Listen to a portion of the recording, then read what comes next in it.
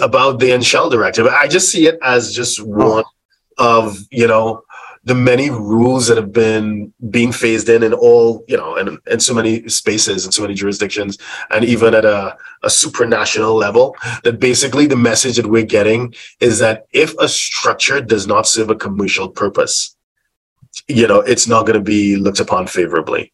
So there must be some commercial benefit, not just a tax benefit for whatever it is you try to structure. So, I see it as, this huge push, and it's going to make, the whole space of tax planning, it's going to become even more restrictive than it already is, because it's trending in that direction. So it's being really pushed in that direction. And then people who make it sound easy, they just go on, again, social media and say, all you need to do is form a company in X, Y, Z, and you'll automatically have all these benefits. They just seem to be missing the point of this huge wave of regulation from all the major jurisdictions, from the North Americans, from the Europeans, from the major Asian economies as well, that are all heading in the same direction. What are your thoughts on the Shell directive in particular, and the major push in general? Yeah, well, Darren, as you said, the EU's Shell directive, as it is colloquially called, the directive against shell companies, will make the life of a tax planner a lot harder.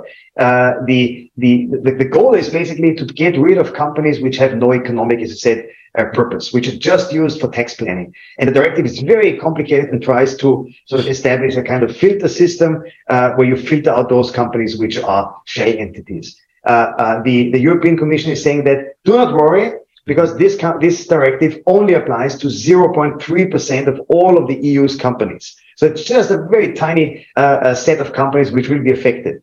Mm-hmm. Okay, that is very myopic, because actually every company in the EU must go through the filter and see whether it fulfills the test, whether it belongs to the 0.3% shell companies or not. So it will create a lot of compliance, a lot of compliance requirements, a lot of bureaucracy for EU companies. It only applies to EU companies, and the Commission is also thinking of extending that to non-EU companies, but that is sort of still a crystal ball thing. Yeah. So it will definitely make planning a lot more complicated, and it will if you have a company, you probably have to, that is a shell company, you either have to get rid of it as soon as possible, or beef it up, or give it some kind of commercial purpose. Yeah. Give it, breathe in life, make it real, and not a shell. Yeah. Mm.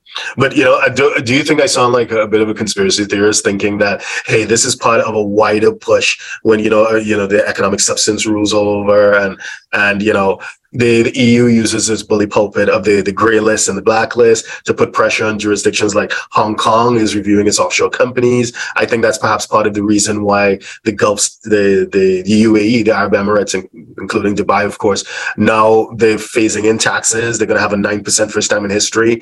And those who think that is going to apply to domestic companies only, and those offshore companies are going to be left untouched, they have another thing coming. So my point is, I see it as, the registries, I know that the public access is but the existence of a central registry. So I see it as a wider confluence of political and policy forces.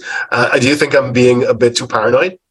Yeah, I think it there's a clear trend discernible, which started a decade or 1.5 decades ago. Mm-hmm. Before that, the tax authorities were like totally, they were not really cooperating or speaking with each other, not exchanging views on planning. Whereas we advisors, we were chatting around and meeting each other, hashing out plans, ideas, but they were like isolated. And this has changed. The OECD, which is the club of tax administrations, they have organized all sorts of initiatives. It began with exchange of information, which was beefed up and has become automatic with a common reporting standard. It went on with these registers, so UPO registers, which can be used by the tax authorities, which became public in the EU, but which are now not anymore public in the EU. It went on to the OECD's multilateral instrument, MLI, which closed all sorts of gaps in the application of double taxation treaties. The Shell directive. So it is just one theme that these tax administrations are sort of working together, coming up with ideas. They have lots of smart people, and it is no question that we are sort of doing an uphill battle. In the past, you had not so smart people, and they did not even speak English. But now you have lots of people who are in the OECD and who are very, very intelligent, and also in the European Commission. I have to make a small caveat. The text of the Unshell Directive seems as if it had been prepared by an intern. It is not really written by somebody who is very fluent. The ideas are very sophisticated, but I would say the wording of the text is the wording of the directive is sometimes a bit lacking in sophistication. But definitely there's a theme of more cooperation between tax authorities. Gotcha. So if you're a 6, 7, or 8-figure investor, entrepreneur, or business owner who needs a tailor-made solution from a qualified team of professionals, we can help you achieve the international lifestyle, the freedom, and even the tax savings you're looking for.